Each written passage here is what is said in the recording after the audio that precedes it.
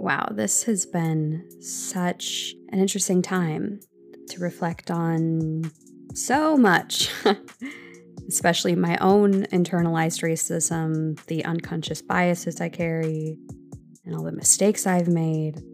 And I have done and said a lot of ignorant things, and I hope to do better in the future. I'm committed to doing the hard work and critical self-reflection, and I hope you are too. Today, we are sharing an interview with my friend, Alina Muslar. Alina is a creative career and mindset coach and community arts consultant. She's an educator for creatives looking to level up their personal development to enhance their professional ROI, which means return on investment. She's also a confidant for entities who want to better connect with the communities they aim to serve. We discuss how she personally helped me see past my privilege, the work she's doing to hold others accountable, and where decolonization needs to happen. I hope you enjoy. She's incredible. I just asked, how are you? And I recognize that that's a stupid question, but I said, I'm here. Let's talk about, why is that a stupid question? How is your heart? I guess that's more specific. That is more specific. My heart is beating, and I'm grateful for that fact because there are a lot of people like me who aren't getting the chance for that right now. So that's how my heart is. I'm grateful for the fact that it's beating. I'm grateful too, because I love you so much. Ditto. I love me too. No, JK, I love you. So let's talk about, I'm kind of open to having this go wherever you're comfortable with it going. I'd love to chat about your email signature for where you work and just anything you're open to talking about. I'd love to hear your perspective, and we don't have to name the institution. We can if you want, whatever you like. Just ask questions and I'll give you some answers. Okay. So let's start with Juneteenth, and okay, let's start there. What about it? Can you tell me about your email signature, how you decided to do that, and the outcome that we all know was because of you, and you get all the credit, but you didn't get the credit. Yeah. So with Juneteenth, about a week or so prior, I was just like mentally, spiritually, emotionally exhausted. And this came from a combination of talking to coworkers and people that weren't addressing the you ever be in a place and it's like you can feel the energy of a room. Mm-hmm. Like we're not in a room, but we're all in the same society, and the energy of the society wasn't being addressed. And so for me, I was like, I can't not address the energy in this big room. We're all in as America together. So I knew that I needed to take a respite to spend some time with myself processing what all was happening in a world I thought I knew. And I think everyone kind of has been in a similar state of, but I thought I knew. I thought I knew I was good. I thought I knew I was in a good world. I thought I knew. But now is actually a time for reckoning. And I got to a point where I needed to do some reckoning for myself before I could show up for more people and everyone else. And so I took the Friday off before before Juneteenth. And I specifically said, after I'd done a lot of educating for a white colleague, I emailed my supervisor and my boss and I said, just FYI, and here's the last of what I've had to do. And in addition, I'll be out sick tomorrow. They could see the emotional labor in what I had been doing over the course of the week. A lot of education, a lot of helping someone understand things that it was like, hello, don't tokenize someone in the moment when things are happening that are not good. And so I did a lot of educating, but it was also very exhausting. And so I said in an email that I was going to call out sick, but basically what ended up happening was the second I sent that email, I thought to myself, maybe I should make an out of office like auto reply. And I I just made one after I was sitting on my couch and I was like, these people don't even get why I'm really like I was kind of just in my head like they need to understand what they doing. So my out of office message had said, hello, thank you for contacting my office. I am out of the office until Monday, June 15th. I chose to take this time to rest and recharge from the extra work I continue to put in as a Black employee at my institution, trying to dismantle issues of systemic racism from within the walls of a predominantly white institution. I look forward to responding to you upon my return. P.S. Black Lives Matter! Exclamation point, smiley face. Because for me, I feel like there are a lot of different approaches one can have in these conversations. And I like to take an approach that is very intentional, but also might make you have a little like laugh in your wake up call.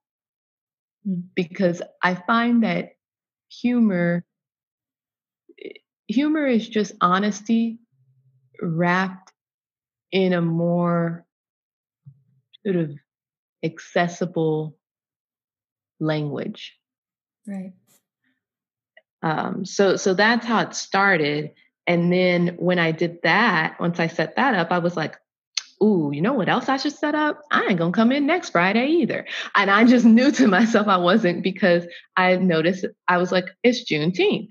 Why the heck they got us coming in at all? And so I put on my calendar for that, literally anyone who has access to my calendar at work could see that I blocked out the entire day in purple, and I said Juneteenth. And I blocked it out as out of office, and I put, this should be a recognized holiday at my university. Juneteenth is the oldest nationally celebrated commemoration of the ending of slavery in the United States. I will be out of office. And I said, I will be out of office to commemorate it and have to use vacation time to do so. And I purposely put that because I didn't request vacation time yet at that point. I just knew I would have to, I needed people to understand how odd that is. How can one request vacation time? How is this also a vacation? You know, I don't get a vacation from being Black. So for me, it was a way of just showcasing, like, hey, this is what we have to do. And it literally makes zero sense. But a little mantra that a high school teacher of mine gave me a long time ago. I say all the time to myself is common sense ain't common. Hmm. So sometimes you have to help people recognize the common sense they need. And when I added that on my calendar, I said, well, you know what else I'm going to do? I am going to snap a picture of this and I am going to post it on my social media and I'm going to tag my university. So did that.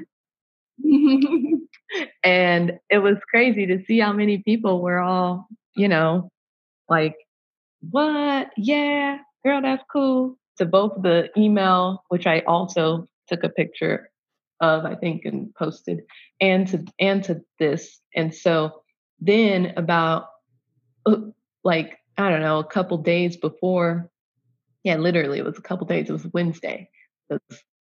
Then Friday we actually got Juneteenth off. Wednesday, we were notified that that Friday we were going to get Juneteenth off as a paid holiday. What is still needed is to know if that's actually going to continue, if Right. that's actually going to be an annual holiday, um, because it will be very telling if it's not for all the institutions and all the places who decided to, you know, um, acknowledge it for the first time since 1865. Mm-hmm. Um, and yeah, so it's been an interesting sort of thing to watch happen. I know for sure there are more people who probably advocated for the holiday to be recognized in some way. I But at the end of the day, it's like each individual person contributes to change.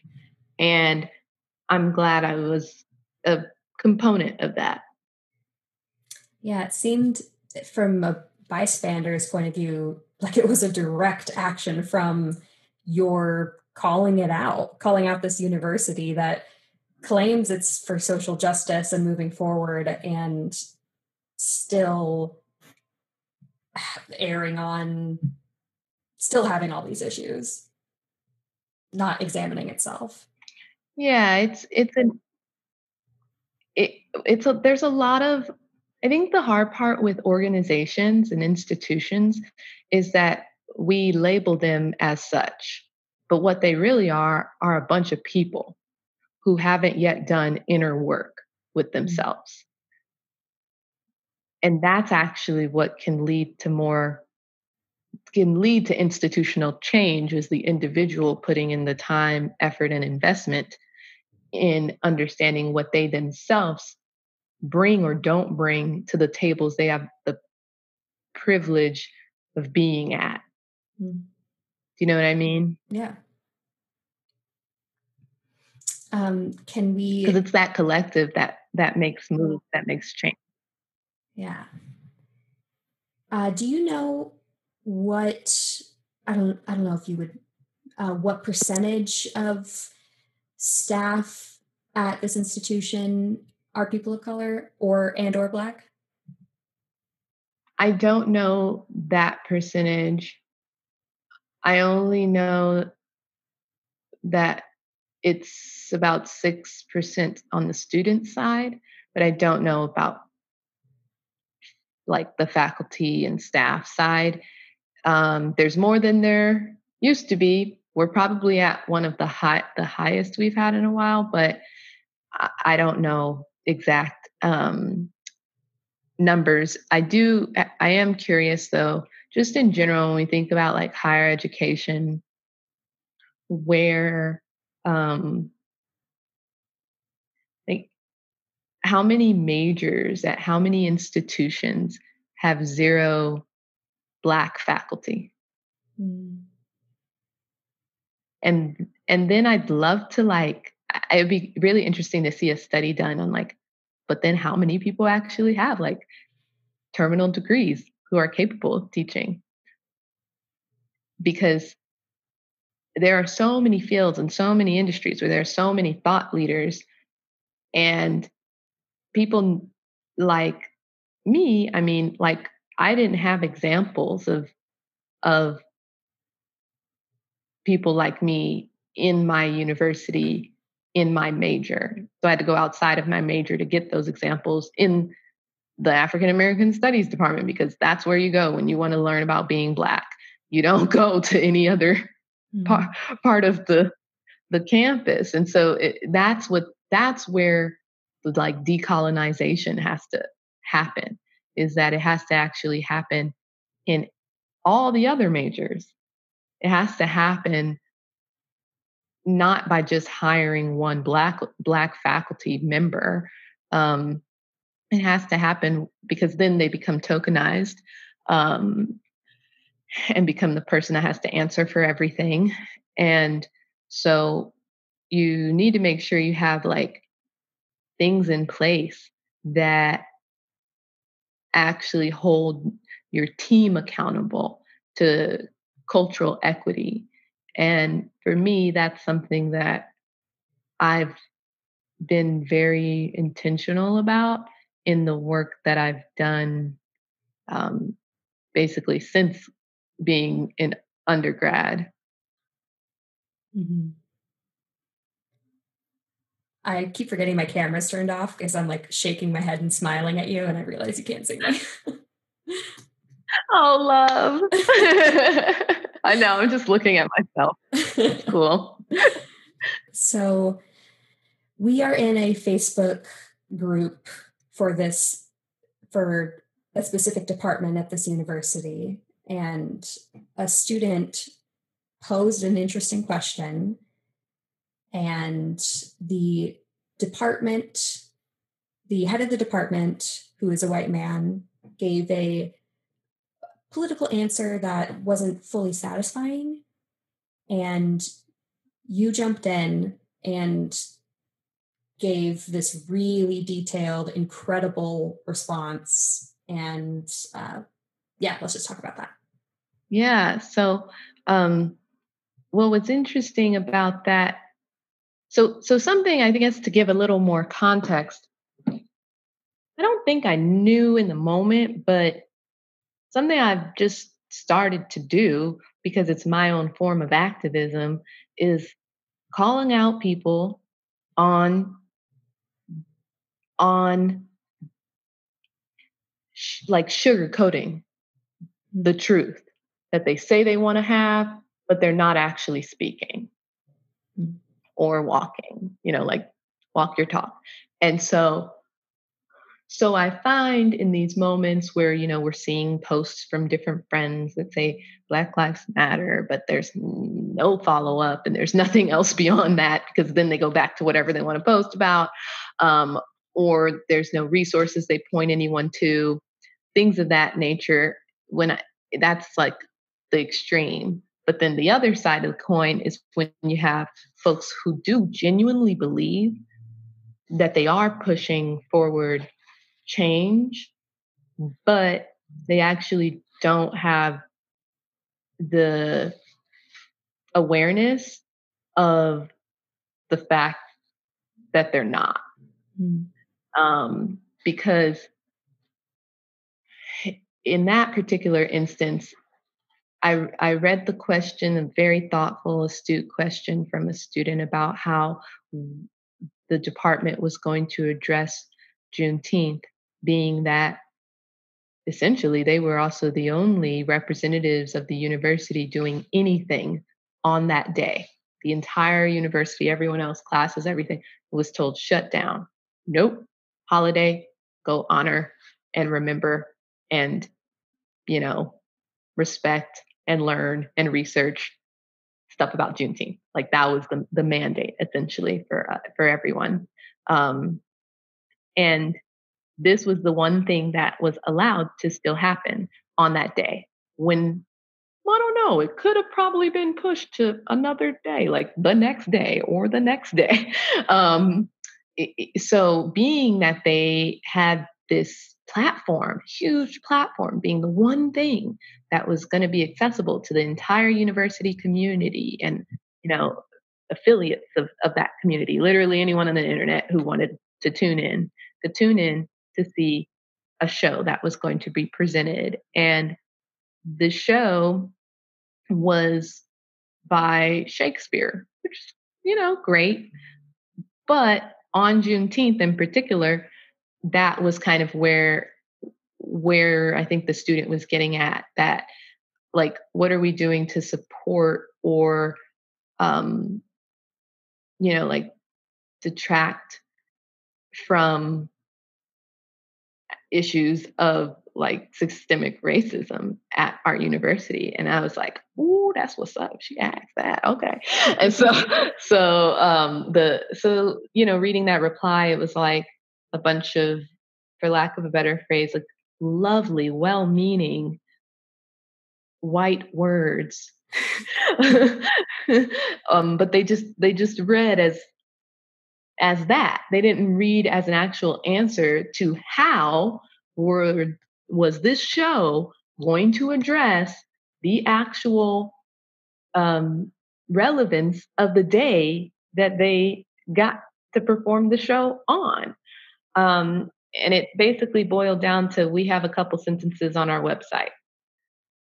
And I couldn't sit there after I just finished the whole day of work serving this institution. I said, okay, I could either close my computer right now, not say a word, and let the people continue to live in their ignorance, and also see the missed opportunity that all the students who are in this group and alumni, like, they're going to see this as leadership, and that's going to be their example of leadership. And they're going to like that because it sounds really nice. It sounds like smart and stuff. And they're going to like that because that's going to be an example of what a leader looks like. But for me, that example wasn't comprehensive enough, and it wasn't as fleshed out as I thought it could be. So that's what launched me into a response back, on top of the fact that I studied under this person as well when I was a student. And I have a huge amount of respect, but as educators, we should be continually educating ourselves. So the fact that it was asked, like, hey, and if you have suggestions on how we can do better in our department, it was like, yes, that's nice. But if you really want to do that, you should do that thoughtfully, like create an actual survey, an anonymous feedback, like actually do things that warrant that in a very intentional way. And so since it wasn't done intentionally, I said, okay, well, I'll just do it, and I'll just throw out my suggestions all right here for the world to see.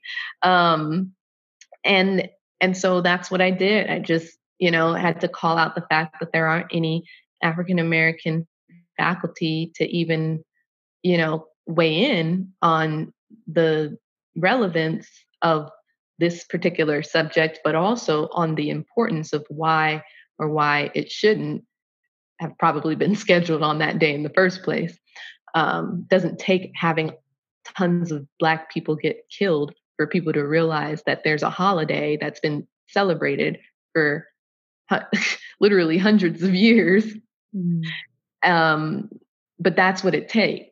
It takes that for people to actually observe something. And that therein is the issue.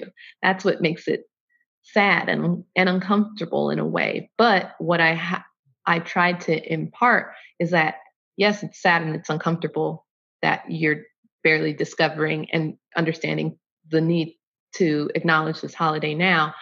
But the point of the holiday is to celebrate freedom, is to celebrate the fact that Black Americans have the opportunity to, quote, be free. But the issue with that is that we still aren't. Mm-hmm. And so that's the reckoning that I think that they hadn't done yet, which is why there was a lack of respect for how to actually address a very thoughtful question. So I went in, I wrote 5 suggestions, which were really like recommendations.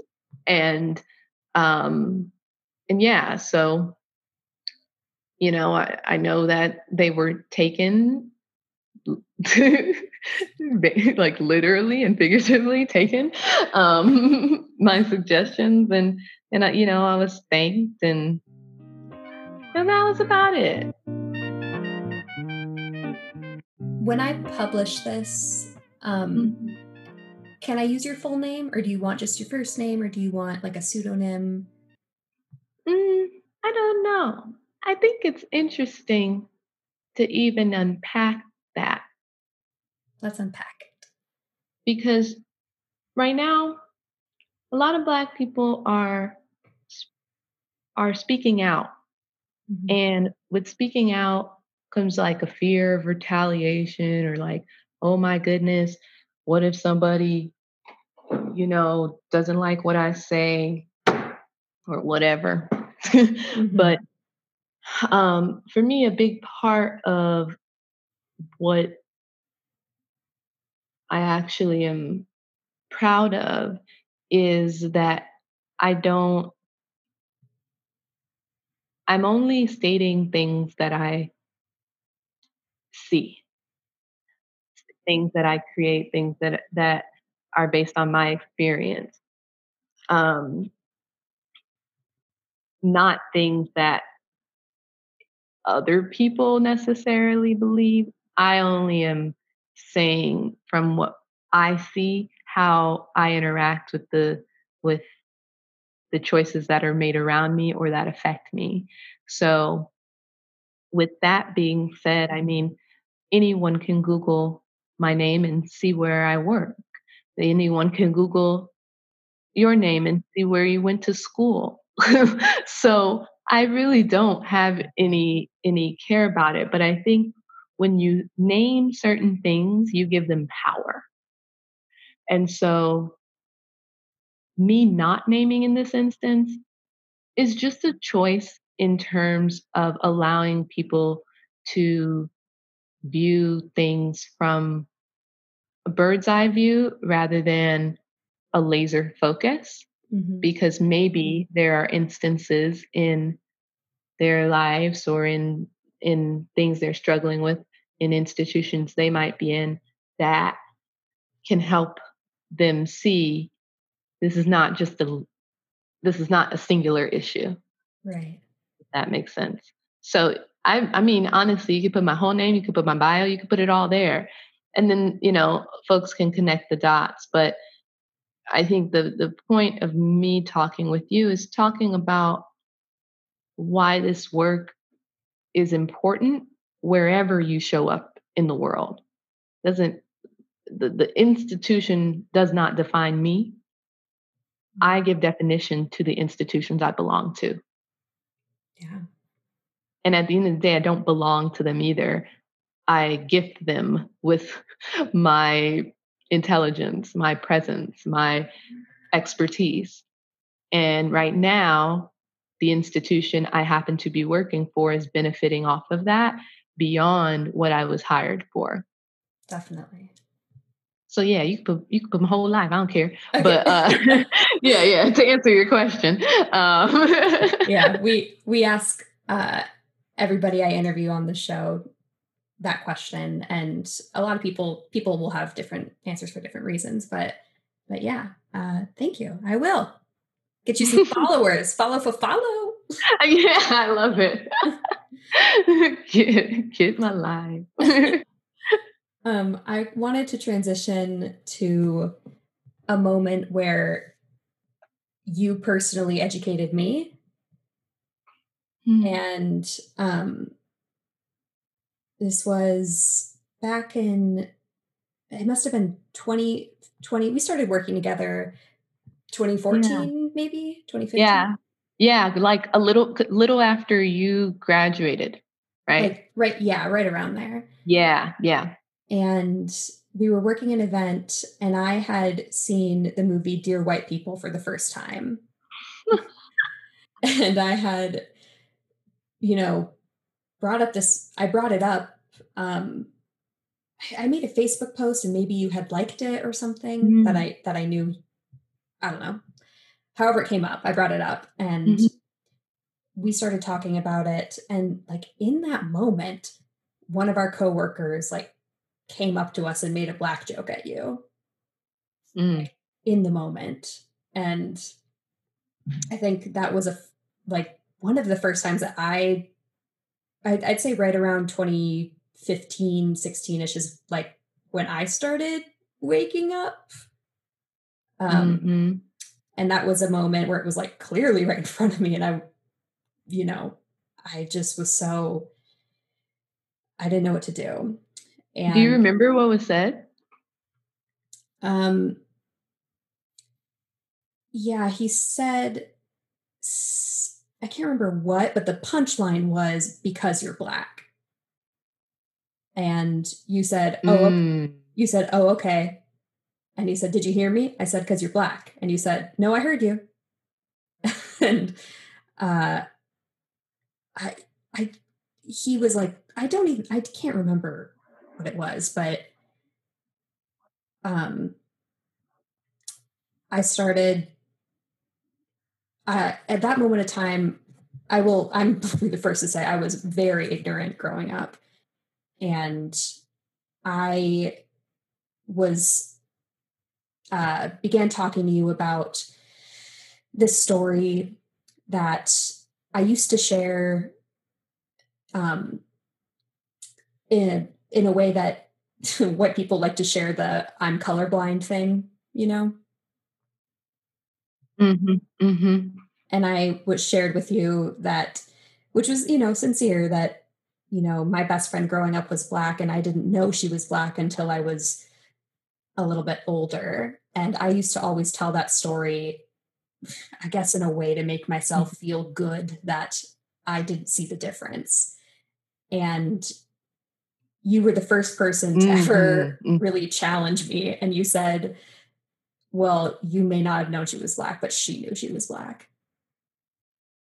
And you brought up, I'm sure she was aware she was being treated differently than you.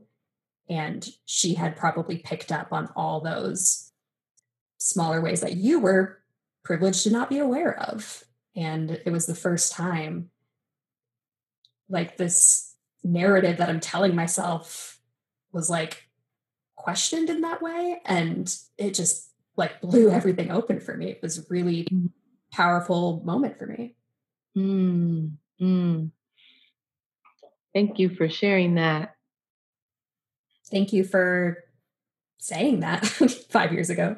Yeah, I love that that stuck with you. I mean, I think it's interesting. Do you know why I responded in the way I did to the joke? Tell me. Well, I asked you that because I want you to think about it in the moment of, okay, someone says that, and then the punchline is, "'Cause you're black." And they say, "Do you hear me?" Or "Did you hear me?" or whatever it was.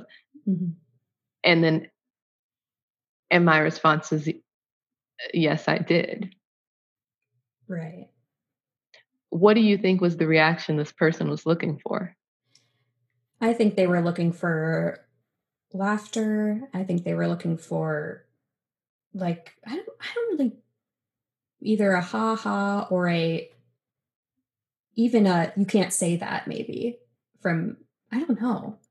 So when you think like deeper about it, those tiny moments, I believe, are moments that are created by white people for approval. Times it's like they want to know, like, I can make that joke, right? Right? Like, I like, because we're cool, because we're coworkers or colleagues or friends. And if you give me the permission in this moment that that was funny, I could do it again. And I can use this as my pass into a community that isn't my community. And so the way, as you walked me through that again, I remember the feeling. and the response that, like you said, I did, I remember the feeling, and the feeling was, if I dignify this with any sort of response, then it will give them permission to continue. Mhm. Either as a way that they now know triggers someone, and because comedy pushes people's buttons at the same time too. So Mhm. you could have had that response, and then they would have been like, "Ooh, I got under her skin. Ooh, I could use this in different ways to, like, you know, get a reaction out of someone." And on the flip side, had I laughed, that would have just been, you know, supporting, like, this almost like defeatist agenda of myself, you know, so that they were putting out into the world. So my response of just of not laughing, of not even responding, of not even acknowledging that I heard it, Mhm. warranted someone to question themselves. And that's the goal. People have to start doing the work inside. People have to start questioning. And the fact that that led to, us having a deeper conversation and you doing the beginning of that work of questioning, of reckoning, that is the goal. That's kind of always, I think, the goal for me is to help people learn the questions they need to start asking themselves. And in that moment, I believe that person felt the need to ask me, "Did you hear me?" And the acknowledgement of, like, yeah, or whatever, I heard you. There's like the rest of the sentence was, "But obviously you see I didn't laugh. So, Yeah. you know, go figure out what that means on your own. I don't Mhm. have time for that for you. I'm going to have a conversation with someone who's actually open to understanding more Mhm. about me as a human, not a Black person. I'm a human who is Black, who has a multifaceted wealth of knowledge and experiences, but I'm not a punchline." Mhm. I love you so much. You're so amazing. I'm sending hearts and love your way too. Every time I have the privilege of speaking with you, I feel reinvigorated to Mm. do the work and just, yeah, that it's like possible. And I don't know. Yeah. I mean, that's the thing. If we stop having hope, if we start naming things as impossible, then what do they become? Yeah. Just that. So, I mean, for me, I try to stay sane by creating possibilities Mhm. and then sharing those with people so they hopefully can do the same. And then that creates a collective, like, of all of us pushing towards something that's better. And I just think it's awesome how I've personally seen you change so many different minds and Mm. that you've had an impact on this institution so much. I mean, in your career, but also just in this short amount of time by being by not backing down and by calling it for what it is, but just sugarcoating. And that got some tangible results. That was really exciting to see. Yeah. And I think, like, what's interesting about, like, honestly, I don't like, have you ever used that phrase? I'm curious. Have you ever, like, in your regular day to day life, like, have people around you use the phrase, like sugarcoating? That's Yes. like, yes. Yes. Okay. Have white people? Yeah. Okay. I'm just curious because, like, the way that like I've I've used it, I've heard it, it's almost in, like, AAVE, like African American vernacular, where it's like, you need to stop sugarcoating that, because you, like, if you put all of this sugar on top of something that is actually like salty or whatever, and you need to taste it, you need to actually consume the real taste of something. You can't cover it in something that looks pretty on the outside but is actually probably rotting on the inside. um that to me is actually weirdly laced in white guilt. Like sugarcoating is is like playing to, is feeding white guilt. That's kind of what I believe. Is like when you package something up in a nice, cute way. When you package something up in a nice, cute way for someone who isn't ready to hear the truth, that's sugarcoating. And we are, in this instance, talking about educational institutions. Aren't these supposed to be the places where you can have raw, important, meaningful dialogue? And you know, that's what I have to tell myself, so that I can keep showing up and pushing the envelope here and there when I can. Mm-hmm. Any last minute words of wisdom, challenges, etc.? Yeah, I mean, I challenge you. I challenge people that may have a similar background to yours to just have more conversations with each other Mm-hmm. about what you're reckoning with. Mm-hmm. And then go create dialogue between yourselves around what that reckoning is teaching you about yourself, and what plans you have to show up sort of better in the world. Because I think the biggest thing with what everyone's dealing with right now is that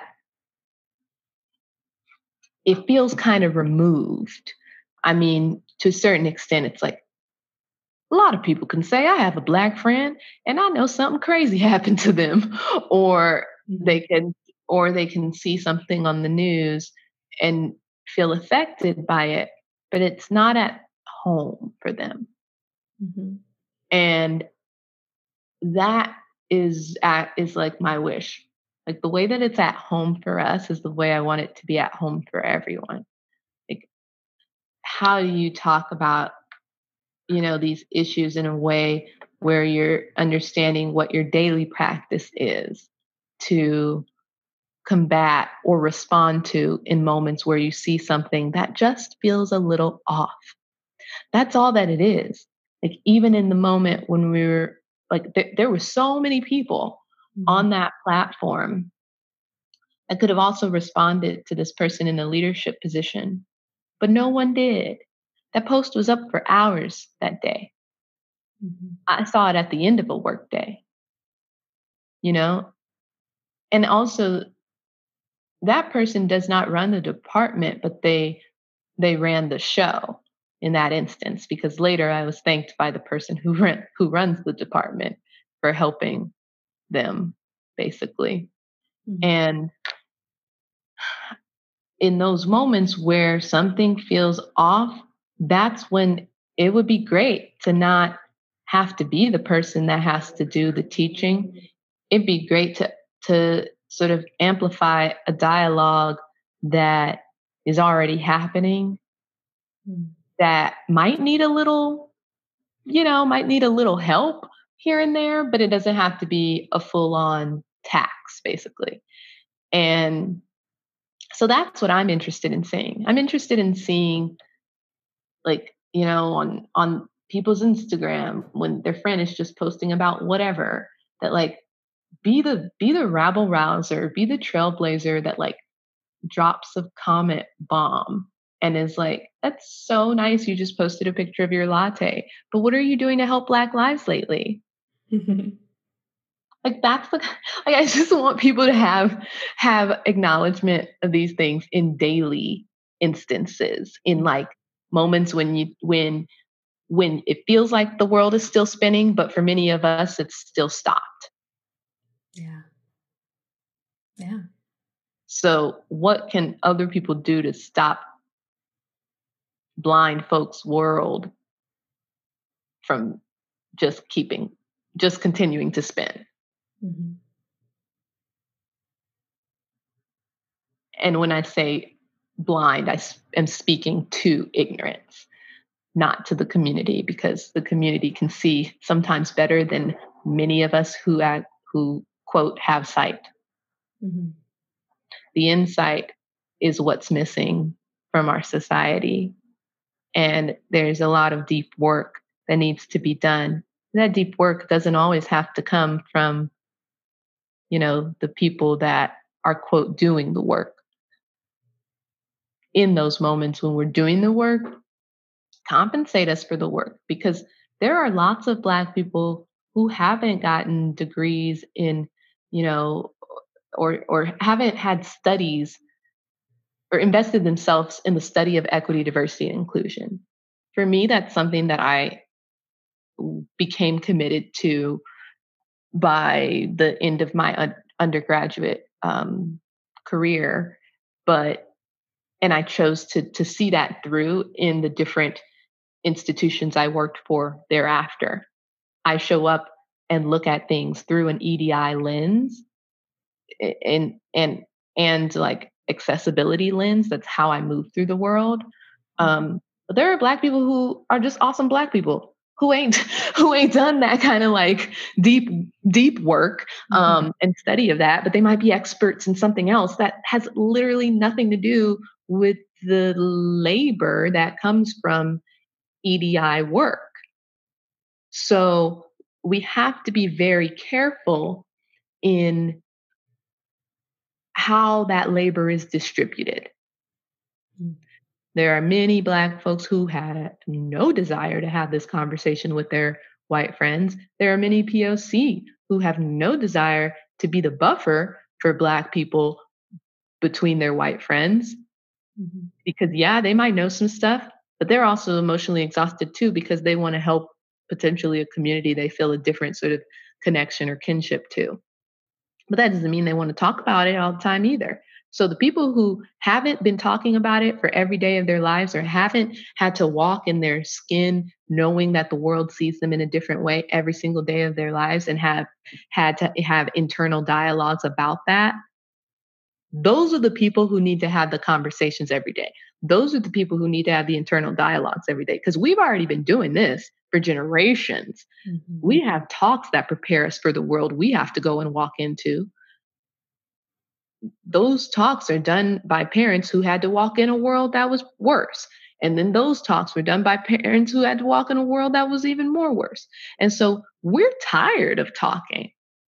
Either hire me because I chose to do deeper work in this arena, or have talks with your people, because we've been having the talks with ours for generations. Oh, I'm so excited about you and about the world, and we're gonna just keep on going. Yeah. Yes. We're gonna keep on keeping on. That's for sure. Ain't no choice but to do the work. Yeah. If you choose something else, then you're not really living. Mm-hmm. Or you're just being, ignorant is like deliberately. Mm-hmm. Yep. Making a choice to not, help future generations live in a better world. So for me, I'm choosing to make a world that's better than the one that we had to live in. And that's what I think every generation tries to do. But how much of a difference can we make? That's the question. Mm-hmm. And that comes with sustained commitment over time, not just when it's convenient, not just when it's popular, and not just when it happens to someone close to you. Thank you to the incredible, amazing, fantastic Alina Muslar for chatting with us today. Elena shared some great anti-racism resources with us, and we have that up on our show notes. So please take a look at that. I know I personally will.